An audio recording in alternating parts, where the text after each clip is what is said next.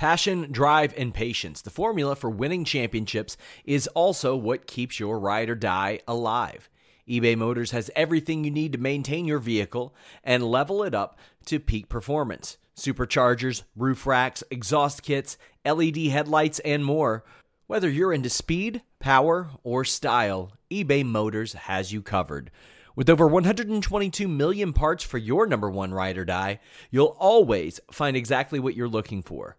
And with eBay Guaranteed Fit, your part is guaranteed to fit your ride every time or your money back.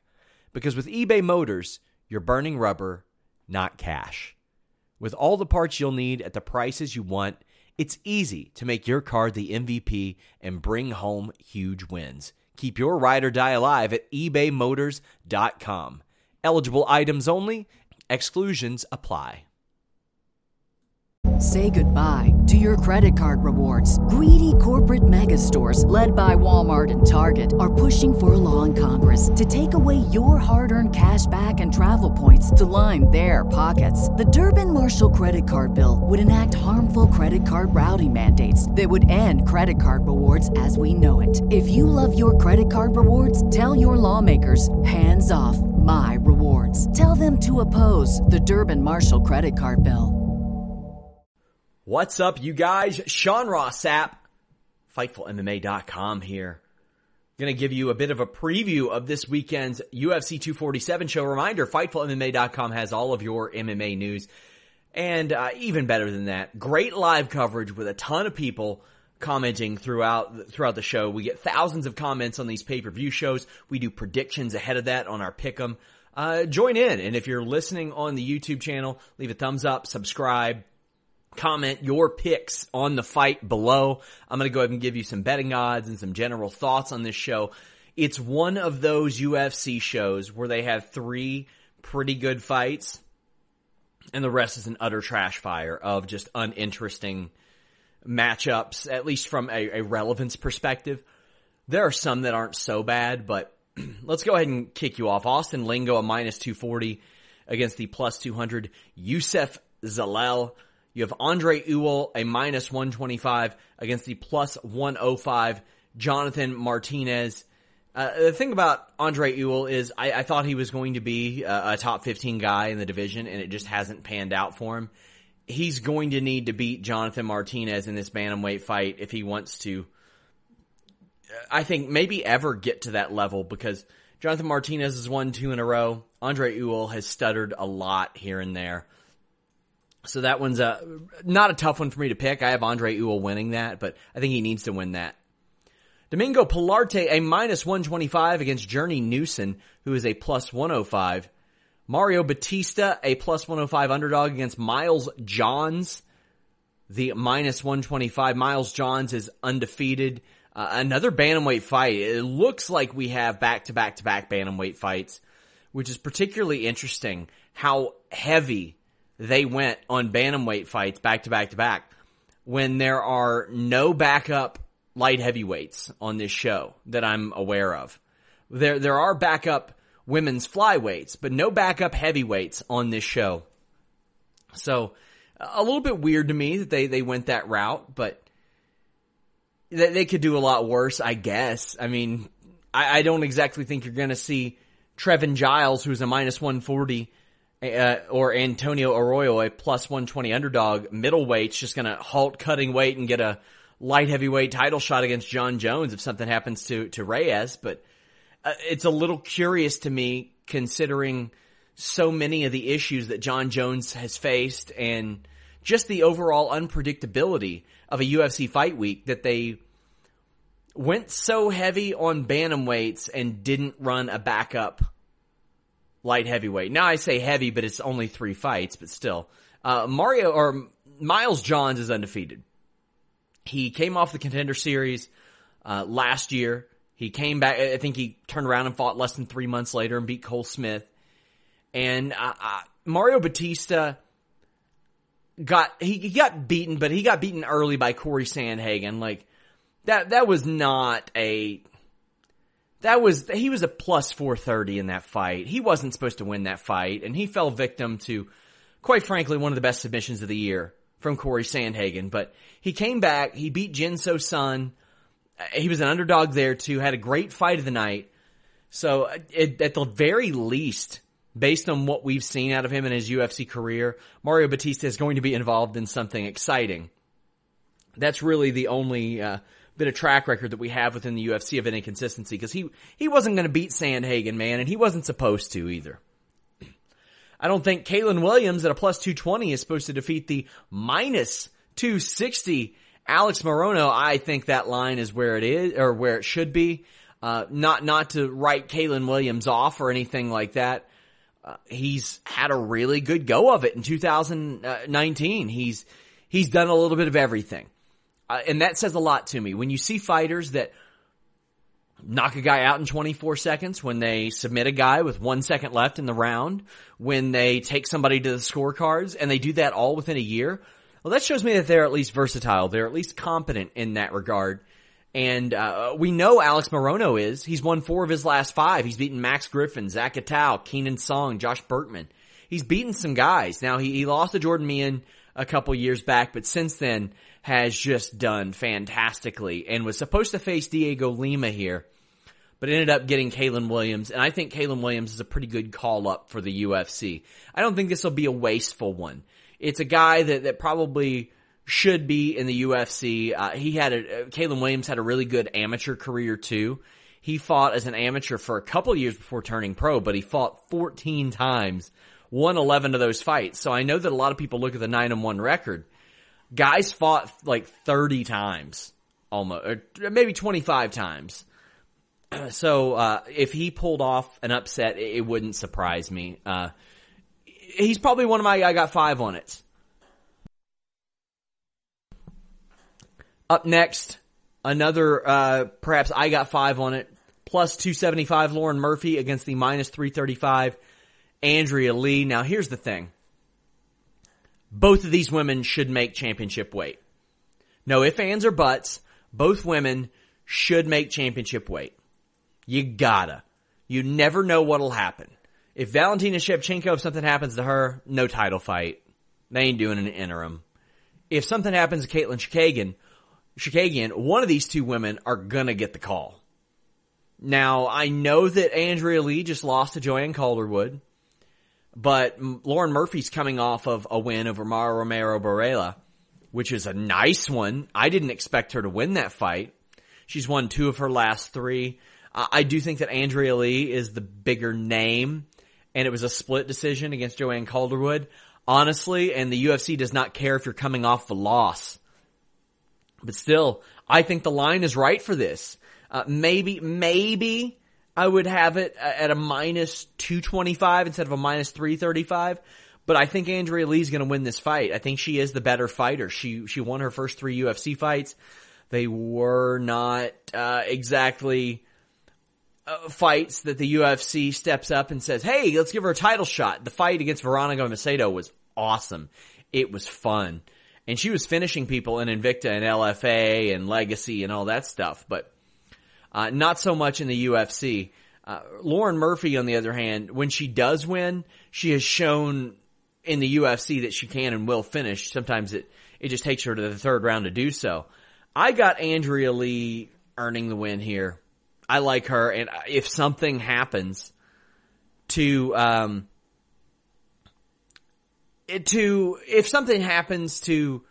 Chookagian, I just think that Andrea Lee is going to be the one to step in. I mentioned Trevin Giles, minus 140. Antonio Arroyo, a plus 120. I like this one where it is too. Trevin has to win this fight to stay in the UFC. He came in, he won his first 2 fights, but they're putting him against a guy that I think is in Antonio Arroyo, that also lost his first UFC fight. He won 2 Contender Series fights, so they like him in that regard. But since then has not had luck. Kevin Holland had to pull out of their planned fight. Alessio Di Chirico pulled out of their fight, and then he ended up facing Andre Muniz on late notice and canceled, moved.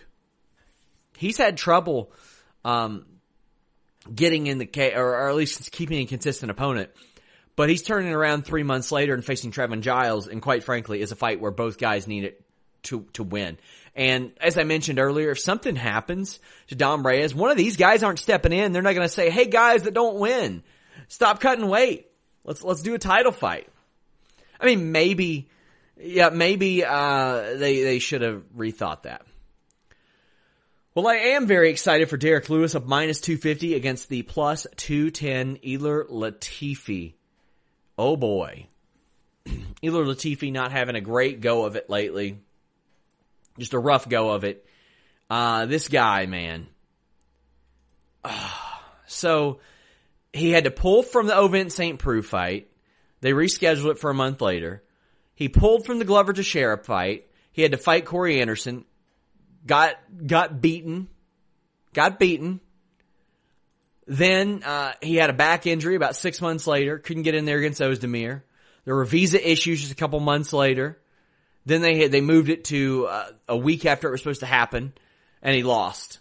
So now he's moving up, facing Derek Lewis, because at this point, you've lost 2 in a row, you're 36 years old, just stop cutting the weight, compete against heavyweights, and Derek Lewis is Derek Lewis, man, but we haven't seen the Derek Lewis that we know and love in his last 3 fights. He beat Blagoy Ivanov, and that's an awesome win. It really is. An outstanding win in my estimation. But we saw him get finished by Junior Dos Santos. We saw him get finished by Daniel Cormier. We're not going to pretend like he was looking great against Volkov before he slugged him. He did beat Francis Ngannou, so that's cool. The thing is about Derek Lewis, you can never count him out of a fight. One series of punches will do it, and even if his gas tank looks like it's empty, and it might be empty, he might not have anything left in the tank, he's still going to throw like he does. And if you show him any sense of weakness, and he connects with your jaw, he's going to follow up with that. Now, the game for Ilir Latifi is obvious. He's going to try to wrestle, and he should try to wrestle. But the interesting thing about this fight is they put it first on the pay-per-view. Because quite honestly, damn, nobody's going to pay attention to that first hour unless this is there. Now, there's a heavyweight fight. Oh my God. Tapology has Justin Tafa ranked the number 129th heavyweight in the world. He's a plus 200 against Juan Adams, who is 5-2 and is at least athletic, but has lost 2 fights in a row. Justin Tafa is 0-1 in his UFC career. Why didn't they just add something else to this? Now, I just don't get it, man. I just don't get it, man. I know OSP and Ryan Spahn was supposed to happen on this show. They were supposed to have Jimmy Rivera and Marlon Vera. They were supposed to have Alex Morono and Diego Lima, and that one got changed a little bit, but oh my God, man. If this did not have John Jones at the top of it, Valentina Shevchenko right underneath, that's it. It's a 3-person show because you hope that people still care about Derek Lewis. I think Juan Adams is going to win this fight. I think. Hopefully it ends in 1 round. Hopefully it ends in 1 round because we don't need to wait until midnight for Valentina Shevchenko to get into the cage. We don't need that, man. Damn. Dan Ige, a plus 120 against Mirsad Bektic. Now here's the thing. This isn't a bad fight at all. By all means, it's probably a top 15 fight, but you've got Dan Ige, who's won 4 of his 4 straight fights in the UFC. He did get beat by Julio Arce. No, it was 2 years ago he got beat by Julio Arce.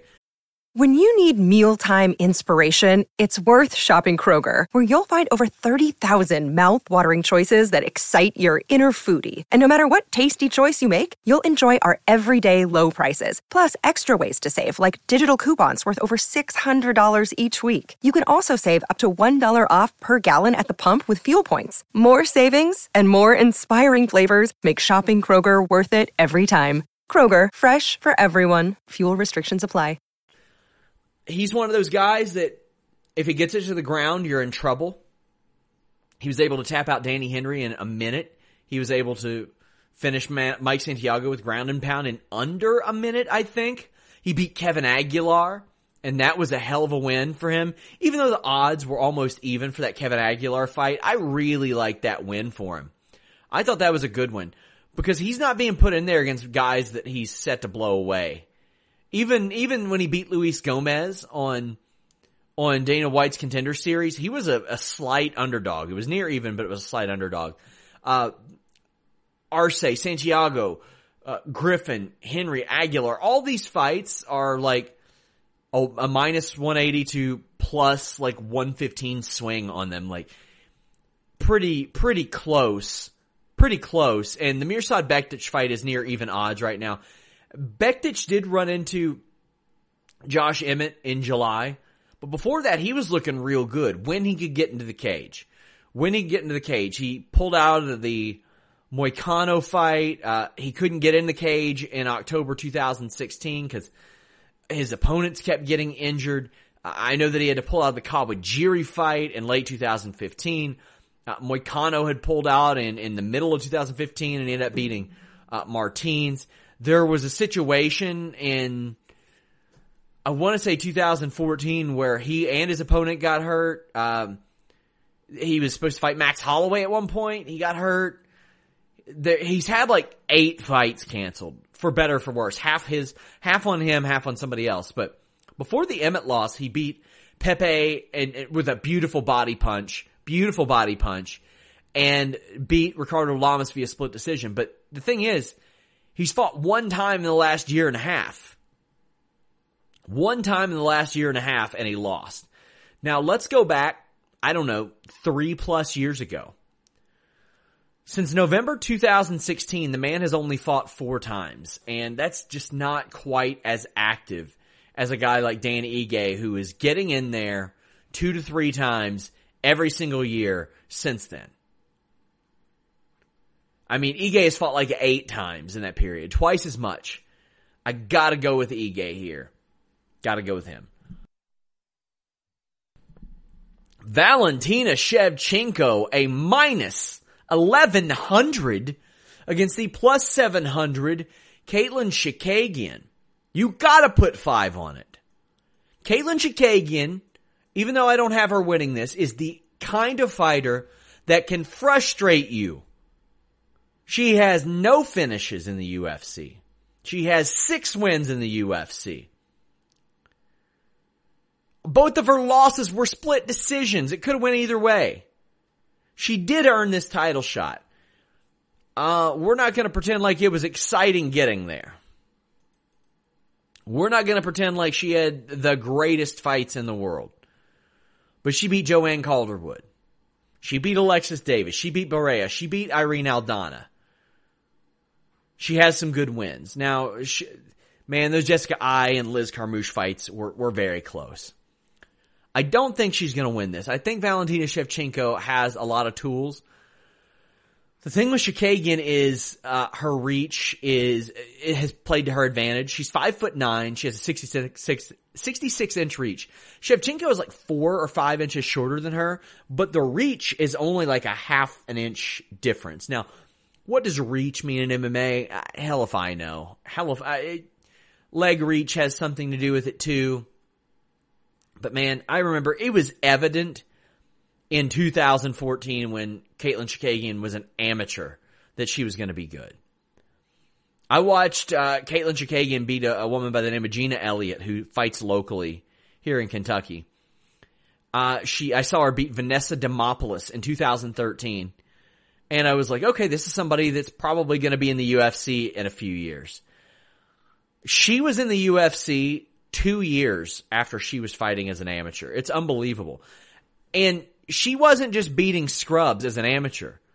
You know, Andrea Lee on the prelims, who I talk about maybe replacing her if some terrible weight cut situation unfolds, she was beating Andrea Lee on the prelim on the amateur circuit. She was 6-0. A lot of the women that you fight on the amateur circuit in MMA, you're going to run into in the pro circuit. That's just the way it is. The pool isn't quite as large. She's got great wins over Sijara Eubanks too. Not a cakewalk. I don't see this as a minus 1100 cakewalk for Valentina Shevchenko. I do have her winning.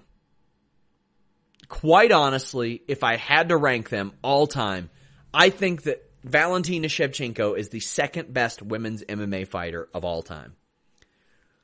My rankings go as followed. Top 5. Amanda Nunes, Valentina Shevchenko, Chris Cyborg, Joanna Jędrzejczyk, Ronda Rousey. You can flip around 4 and 5 if you want. Those are my top 5. I think Valentina Shevchenko is that good. She has 2 losses. Well, let's take a look at her resume. Valentina Shevchenko beat Joanna Jędrzejczyk. Well, who's Joanna Jędrzejczyk? Well, she's the greatest 115-pound fighter ever. They fought at 125. Shevchenko beat her. Shevchenko is the greatest 125-pound fighter of all time. Make no mistake about it. The greatest of all time. And became the flyweight champion in beating Joanna. And has since beaten Liz Carmouche, who gave a hell of a fight to Ronda Rousey. Beat Jessica Ai. But this is her biggest test, I think. But let's keep going. She beat Holly Holm. Well, who the hell's Holly Holm? Former UFC bantamweight champion, who quite frankly could have been the UFC featherweight champion. Well, all right then. Her only losses are to the greatest women's MMA fighter ever and current UFC bantamweight and featherweight champion Amanda Nunes. So quite frankly, we have seen Valentina Shevchenko hang in there or beat the greatest 115, 125s, 135s, 145s of all time. Of all time. It's pretty impressive. John Jones is also impressive, but he is a plus 450 against Dom Reyes, a plus 360. Reyes is undefeated. John Jones should be. You know the drill with John Jones. He is maybe the greatest MMA fighter of all time. You can say what you want about anything you want of him, but Dom Reyes took a path to get here, man. Early on, he was beating guys like Joachim Christensen and Jeremy Kimball, but man, when he's beating Jared Cannonier, that's a good win. When he's beating Ovent St. Preux, Volkan Ozdemir, Chris Weidman, those are good wins. Those are good wins. Altogether, throughout pro and amateur, I believe he's like 16-0. And him beating Chris Weidman in the fashion that he did got him that fight. Now, the Ozdemir fight was close. The Ozdemir fight was very close. But he was finishing people before that, too. First round. John Jones needs somebody to bring the pressure to him. If you allow John Jones to play the John Jones game, well, that's going to be bad news. That's when John Jones gets into his comfort zone, kicks you in the knee, takes you down, lays on you, lands some strikes. John Jones is rarely pressured. Rarely pressured. And the last time he was Thiago Santos, and that worked out well for Santos, all things considered. Thiago Santos almost won that fight. Now, will it work for everybody? No, but for Dominic Reyes' skill set, that's your best option, buddy. That's what you got. Good to see Jones active in the early part of 2020. He had 2 fights last year. He had 1 in 2018. It's amazing through all the suspensions. He's had several year-long suspensions. There hasn't been a single year John Jones hasn't fought. It's just gone are the days of him fighting 3 times in an actual year. Now, he fought 3 times in 8 months. 3 times in really 7 months. When he beat Gustafsson in December 18, beat Anthony Smith a couple months later, and then 4 months later he came back and fought Santos. And took a well-deserved break after that, I thought. Because he came back to his division and was like, all right, all these guys here, who do we got? Anthony Smith? Let's knock him, let's finish him. Not finish him, but knock him out of the contention. Alexander Gustafsson, let's maybe retire that man. Thiago Santos, he bumped up from middleweight like Anthony Smith. I'll take him too. Johnny Walker, gotta go win some fights, buddy. You got close, but no cigar. So who's left? Well, we got Dom Reyes. Bring Dom Reyes on. I respect this about Jon Jones. He could very, very easily go to heavyweight. And a lot of people would be like, yeah, sure, of course. Why not? Go to heavyweight. But Jon Jones is saying, no, you know what? I want to clear out my division. There's still some contenders here. Well, when he said there were still some contenders here, that was a year ago. He's been clearing them out. He's been taking them to school, man. Now, Corey Anderson fights next week. If he wins, that's another one. And the thing is, Jon Jones does not back down from a challenge. Jon Jones does not say, oh, you know what? I don't think he's worthy. You don't really ever see that out of Jon Jones. It is the anti-Henry Cejudo. I can't stand Henry Cejudo for that. He wants to fight anybody that doesn't win, and that drives me up a wall. Say what you want about Jon Jones. Jon Jones is fighting the contenders. Jon Jones is doing whatever it is that he can to keep that division churning, to keep it going. And up next, if he wins this, it's got to be Corey Anderson. Anderson's won 4 in a row. He beat Johnny Walker, Glover Teixeira, Patrick Cummins, Ilir Latifi. And if he beats Jan Blachowicz, and you better believe the UFC wants him to, then it's got to be Corey Anderson. If Blachowicz wins, it's probably him, because he's won 6 of his last 7, including Jacare and Rockhold and Krylov, Manoa, Cannonier. He's beaten a lot of good guys. Now, there are some guys like Rockhold and Weidman who the UFC would probably like to win, but they need to win. Can't put the front runners in there, dude. We will have a post-show podcast or maybe a watch-along. I'll determine that towards the end of the week. Let me know what you guys want. Do you want to watch along for the main event? Do you want a post-show review? I'm down for a little bit of everything. The watch-along worked out great. But thank you all so much. Until next time, we're out. When you need mealtime inspiration, it's worth shopping Kroger, where you'll find over 30,000 mouth-watering choices that excite your inner foodie. And no matter what tasty choice you make, you'll enjoy our everyday low prices, plus extra ways to save, like digital coupons worth over $600 each week. You can also save up to $1 off per gallon at the pump with fuel points. More savings and more inspiring flavors make shopping Kroger worth it every time. Kroger, fresh for everyone. Fuel restrictions apply.